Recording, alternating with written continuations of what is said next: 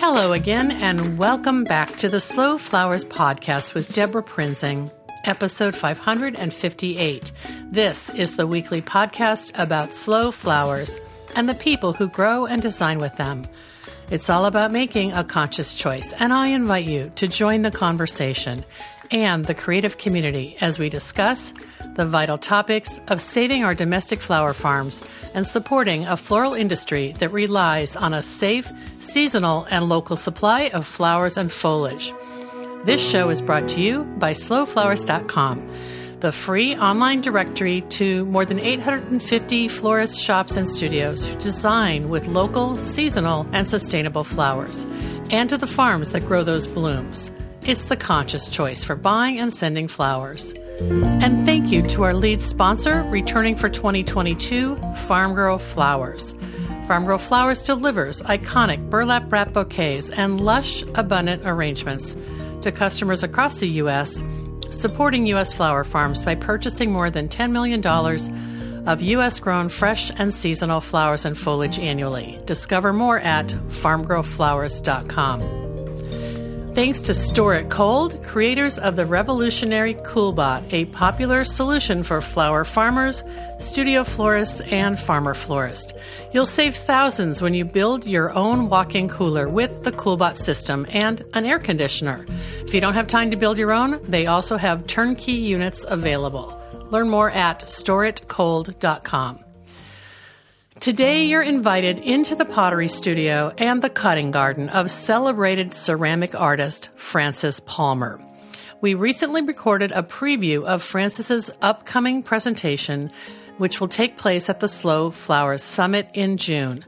Our theme this year at the summit is Flowers as Artist Muse. And in the conversation that follows, you'll learn why we invited Frances to our gathering. Frances Palmer is a renowned potter, gardener, photographer, cook, and beekeeper. Over the course of 3 decades, she has caught the attention not only of the countless people who collect and use her ceramics, but also of designers and design lovers.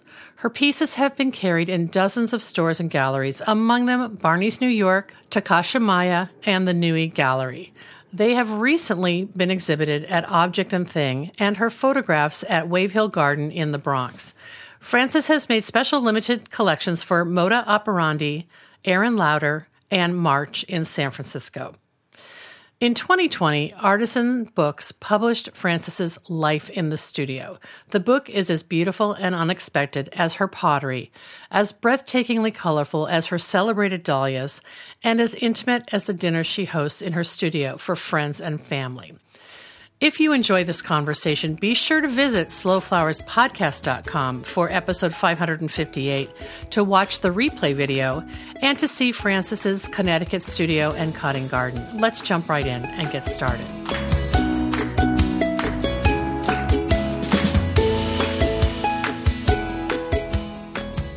Hi, everybody. It's Deborah Prinzing. Thank you for coming back to the Slow Flowers Show. I am so excited to introduce my special guest today, Frances Palmer. Hi, Frances. Hello.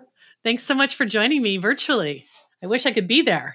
I know. It's a beautiful, it's the kind of day in Connecticut that makes you forget how dreary winter was. Oh, good. You've waited a long time for this then. Yes. This is your reward. Yes.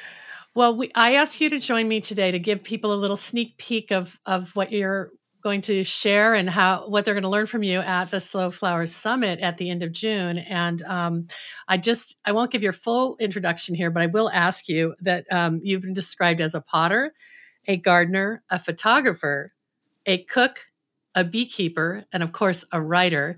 And you've just blended all these passions into this amazing artful life in your studio, and which is the name of your book, Life in the Studio. Mm-hmm. So I don't know how you blended it all together. I guess it's just at some point you decided, why not? Why can't I take my own photographs? And why can't I grow my own flowers? And, that's sort of a beautiful collection of talents.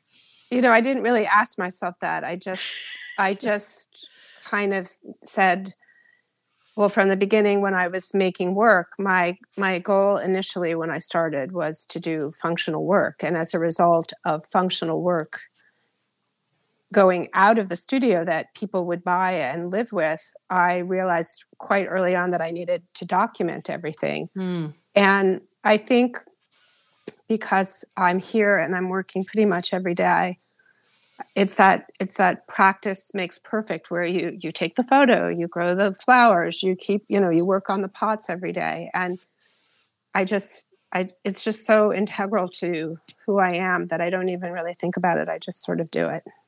Right. It's this holistic approach to being an artist and a creative person that you were able to teach yourself how to be a photographer and how to be a flower farmer. I have to just stop 1 second and just say, speaking of functional art, my homage to you today is I made a little Mother's Day centerpiece in this beautiful piece. That's so nice. This is one, and these are all from my garden. So I had a little bit of Excellent. early spring, but this is a piece that you had in a Valentine's Day bud vase collection. Oh, I remember, several years ago. Yeah. I used to do that. That was really fun. I kind of just ran out of time. I don't have time to do that so much anymore. Oh, well, they were very rare and special. And thank goodness I had a collaborator in my teenage son, where I sent him the link and I said, tell Dad this is what I want for Valentine's Day. That's so nice. I'm so glad. He helped select it. Well, just where I know you're in your studio, we're going to take a walk. Do you want to give everyone a little tour of where you are right now? And then I'll ask you a few questions. Sure. So you're in your studio, and if people have purchased and read The Life in the Studio, this setting is quite prominent because this is where you showcase some of your work, right? Right. Yes. Well, okay. I'm going to turn the phone around and you tell me if it looks like anything. So we're on the second floor of my studio. Wow. And it's quite, it's a very working studio. So that's my packing table. But this is a group of wood-fired pots that I've been working on the past month or so to get ready for an exhibition out at Madu in Sagaponack. Oh my goodness, really? So that's been really exciting. And then when we go outside, so then you can see up here, this is a great old, so these beams are all from the 1790s. And then in a house in a town nearby.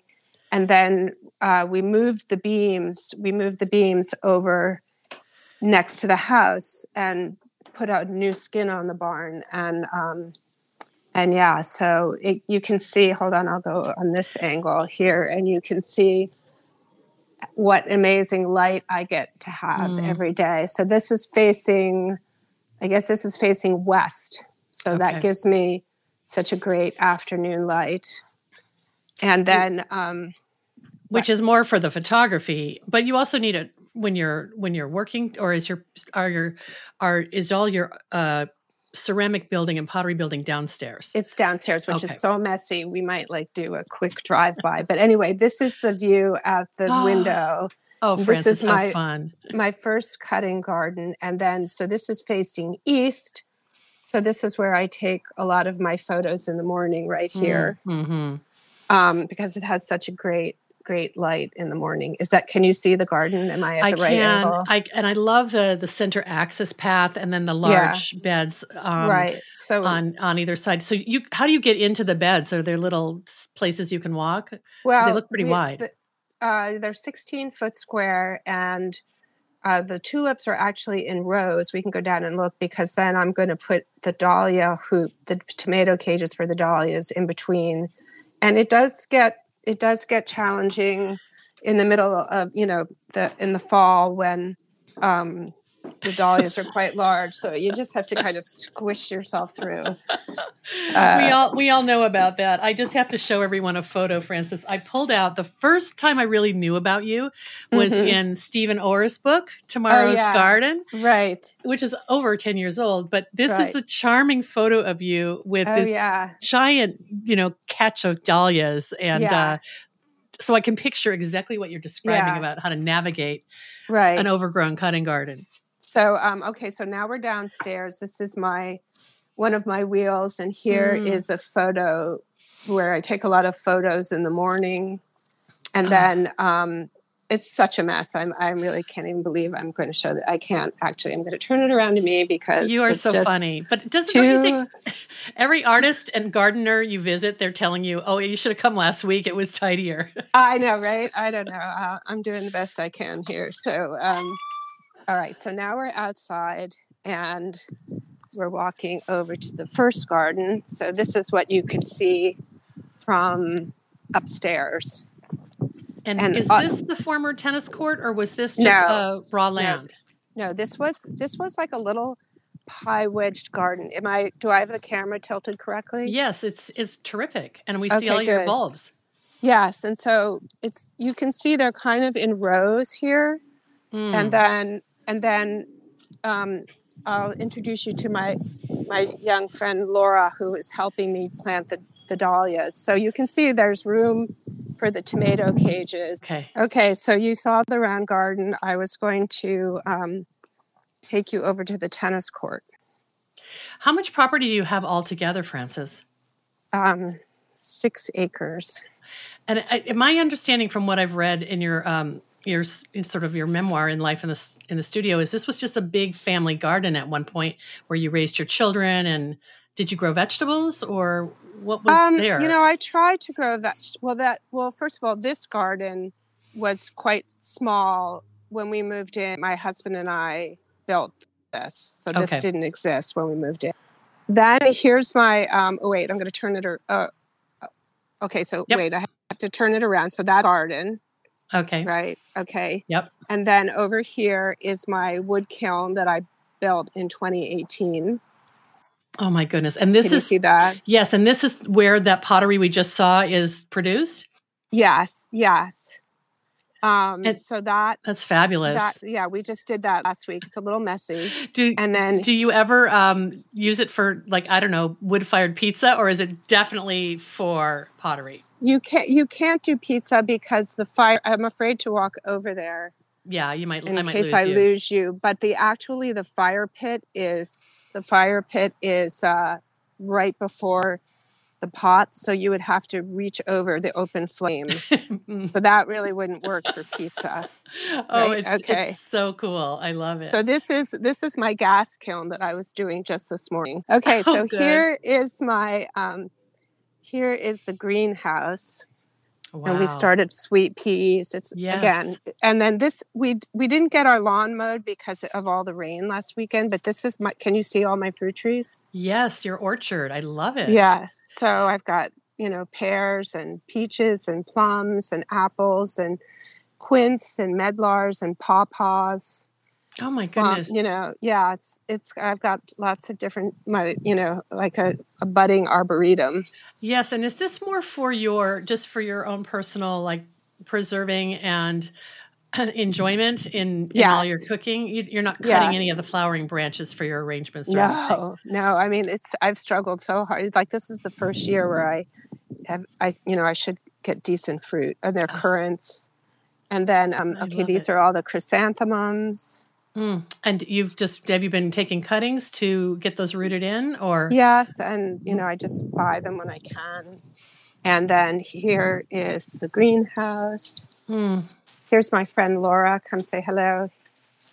Can you see Laura? Yes. Hi, Laura. How are you? I'm Deborah. So these are all the lemon trees that we're waiting to stay warmer at night. And all the seedlings. Can you see all this? It's terrific, Frances. Yeah. Okay. And so these are all the kind of, because you're in zone, are you in like zone 7? I think we're 6. 6. Okay. So lots of these goodies, all these beautiful temperate plants have to live over here in the winter. Yes, they live in here. Here are all the zinnias and the geraniums and begonias. Here are all the geraniums waiting to go out. Oh, my friends. Beautiful.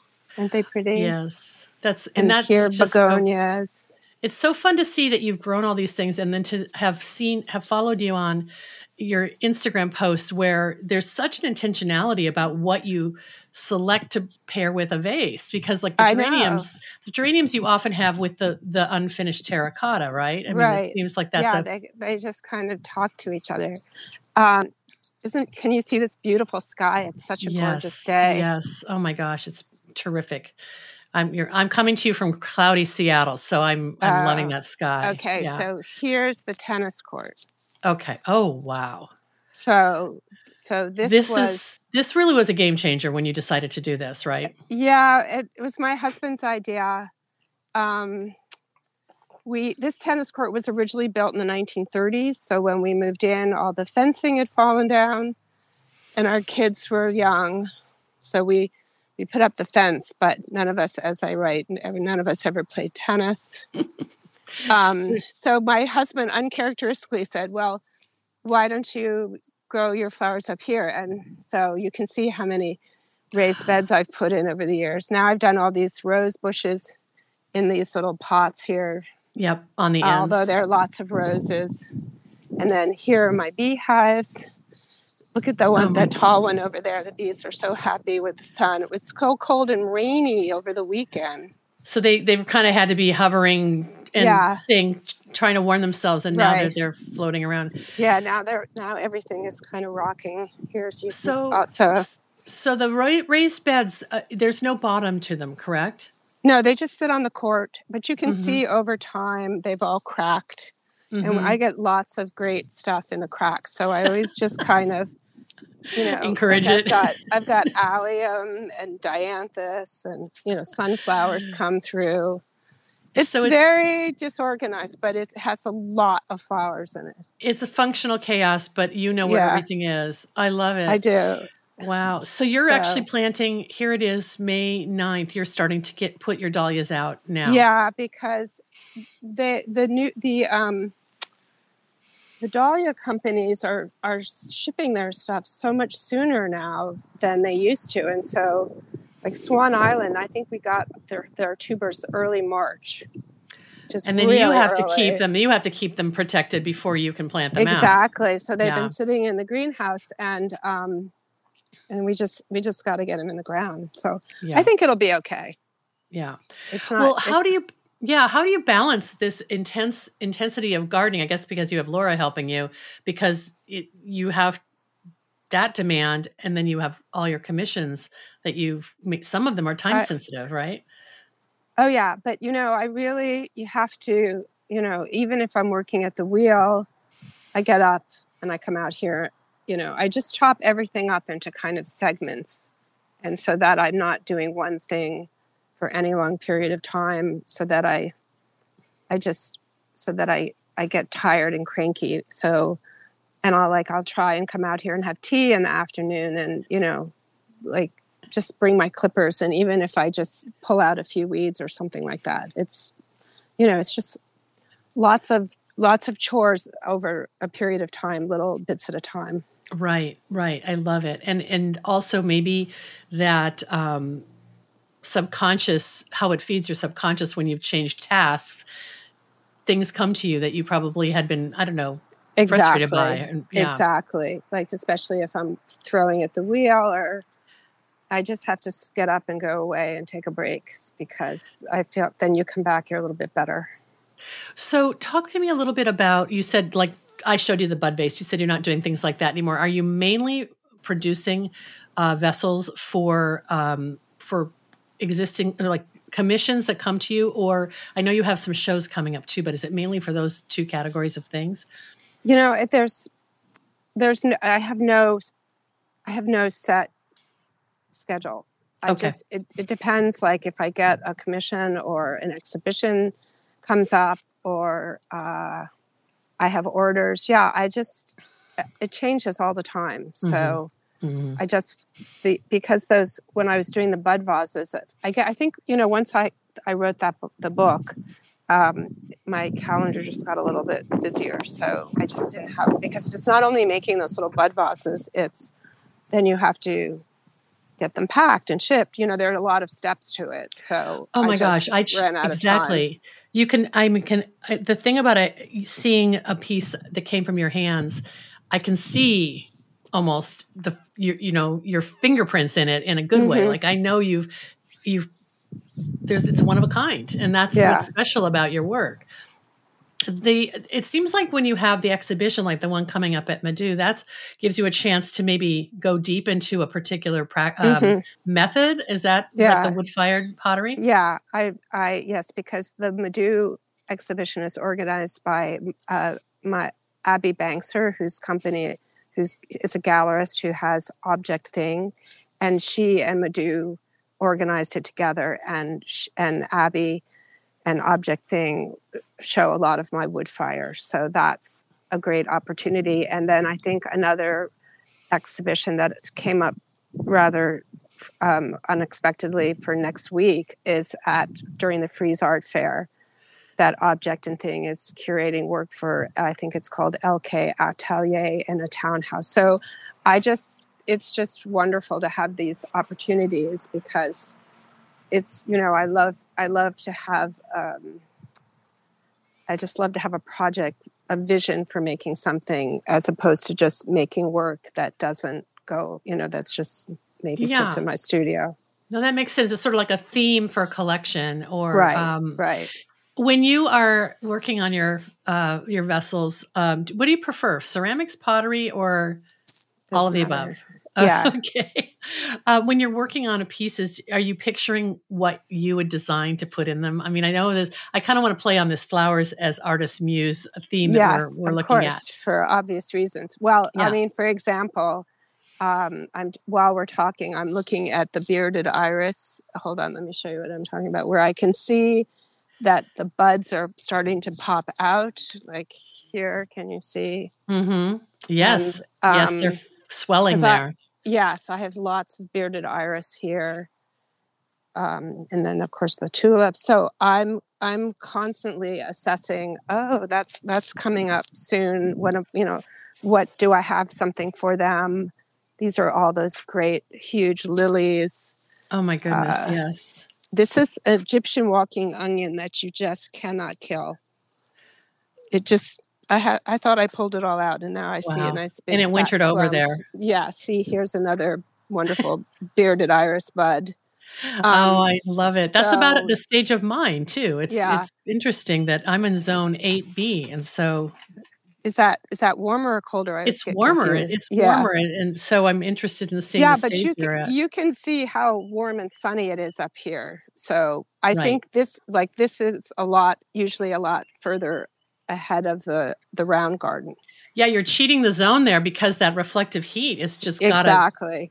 So crazy. So the way the beds are, they're just sitting on top of the asphalt, but the asphalt is cracking. So I think what happens with like these great rose bushes is they just kind of push through the asphalt for their roots.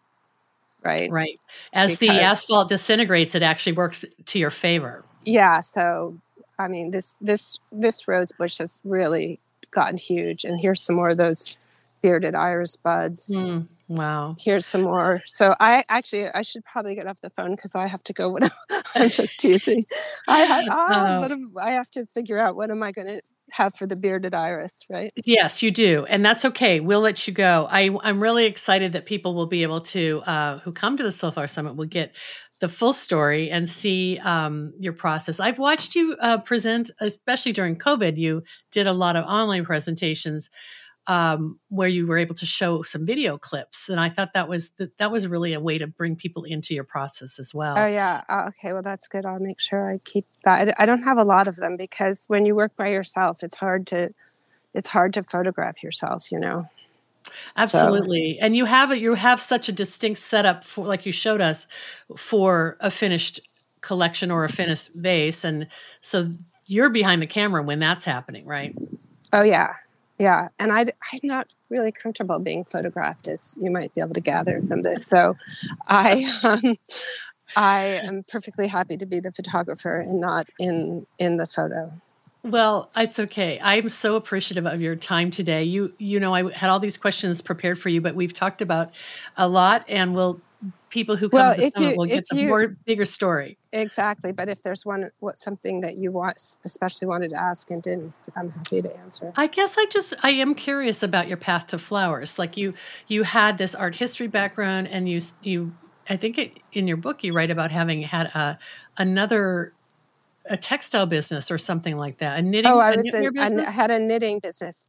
Well, I mean, I started growing the flowers because of the art history. I've spent a lot of time, studying gardening books and flower paintings. And I found, 28 years ago when I was doing the pots and we moved to this property where there's so much sun, that a lot of the flowers that I envisioned using weren't really available in the market. I would go to the 28th Street Market in New York City when it was really huge. Now, of course, it's like shrunk to almost nothing. But even the commercially grown flowers, they just, as you know, they just never feel the same as something that's authentically grown. So I just started ordering from, Thompson and Morgan, and my husband's from the San Francisco, so we went to the Dahlia Garden in the park and got resources from them. And I just started ordering, and a lot of trial and error, a lot of mistakes, a lot of failures, but again, that process of just doing it over and over again. And so every year it's a further exploration. So I never quite feel like, I've done it now. I know what I'm doing now. I always feel there's something new to try, something new to learn about. And that keeps me going. Well, it's just your ethos of making with your hands, right? Or learning, teaching yourself. But also, and this is something I'll talk about in the talk, which I talk about in the book, is that like ceramics, the garden, there's this whole level of unpredictability and creating something that gets out of your hands. So there's like a certain part of it all that you have to surrender or appreciate or be grateful for if something works, Right. And respond to, like you may have an intention to do something with narcissus, and then all of a sudden you're switching to allium because the narcissus have blown out. And I always feel like that's the mark of an artist, of someone who can make beauty out of a mistake. It's a disaster. You have to learn to go with it for sure, because otherwise you'll be doomed, because that's just the way it goes, right? Well, thank you so much for your time today. You are so generous with giving us a sneak peek. This is really going to inspire people to want to come here more and meet you. And we'll have copies of Life in the Studio for you to sign when people come to the Slow Flower Summit. I don't think we're going to make you bring a whole truckload of finished pottery, because that's not how you operate these days. But I'm happy to come, and thank you so much for asking me to speak. I'm really looking forward to it. I'm thrilled, and I will also, when we post this in our show notes for episode 558 at slowflowerspodcast.com, I will have links so you can sign up for Frances's newsletter, because that's where I learn most of what you're doing when you send those newsletters out about not too events. Often, though. Not too No, often. But like if you're speaking or if you have an event, that's how people can find you. Exactly. Right. I love it. All right. Well, go figure out what you're going to do with the irises, and I want to see. Okay. All right. Thank you so much. Oh, thank you, Frances. I will see you in a few months, and less than 2 months. And this is wonderful introduction for people who have no idea how vast your art reaches, not just at the wheel, but in the garden. So I really appreciate it. Thanks so much. Okay, thank you. Okay, have a good day. Take care. Bye-bye. Okay, bye-bye.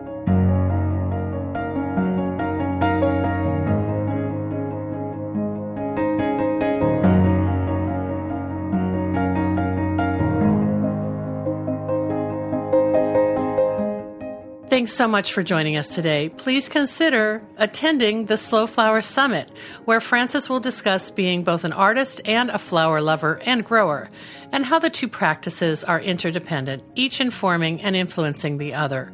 Her story will inspire anyone who wishes to integrate an artist's craft into floral design and flower growing. Frances's presentation will take place on Monday, June 27th. That's day 2 of the summit.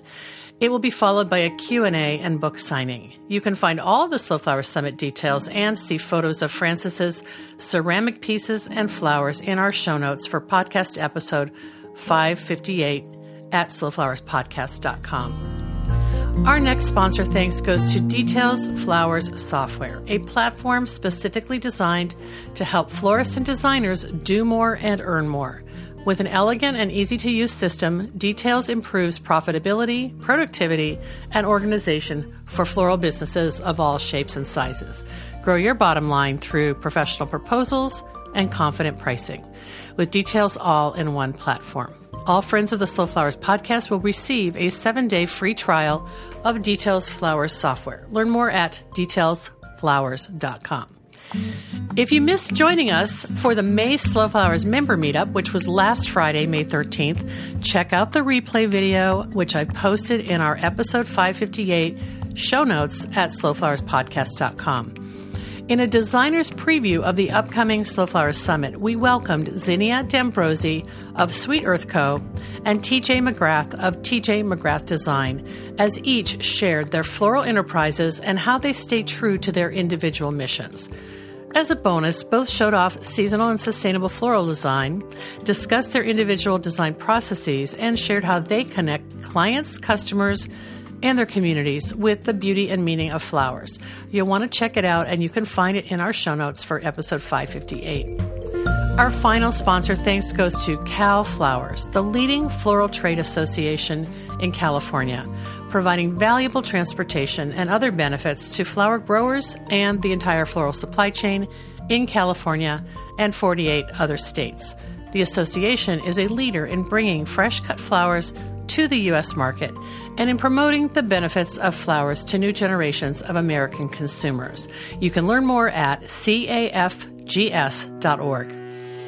Thanks so much for joining us today. The Slow Flowers podcast is a member-supported endeavor, downloaded more than 849,000 times by listeners like you. Thank you for listening, commenting, and sharing. It means so much. As our movement gains more supporters and more passionate participants who believe in the importance of our domestic cut flower industry, the momentum is contagious. I know you feel it too. If you're new to our weekly show or our long-running podcast, check out all of our resources at slowflowersociety.com and consider making a donation to sustain Slow Flowers' ongoing advocacy, education, and outreach activities. You can find the donate button at slowflowerspodcast.com. I'm Deborah Prinzing, host and producer of The Slow Flowers Show and The Slow Flowers Podcast. The Slow Flowers Podcast is engineered and edited by Andrew Brenlin. The content and opinions expressed here are either mine alone or those of my guests alone, independent of any podcast sponsor, company, or organization. Next week, you're invited to join me in putting more slow flowers on the table, one stem, one vase at a time. I look forward to seeing you then.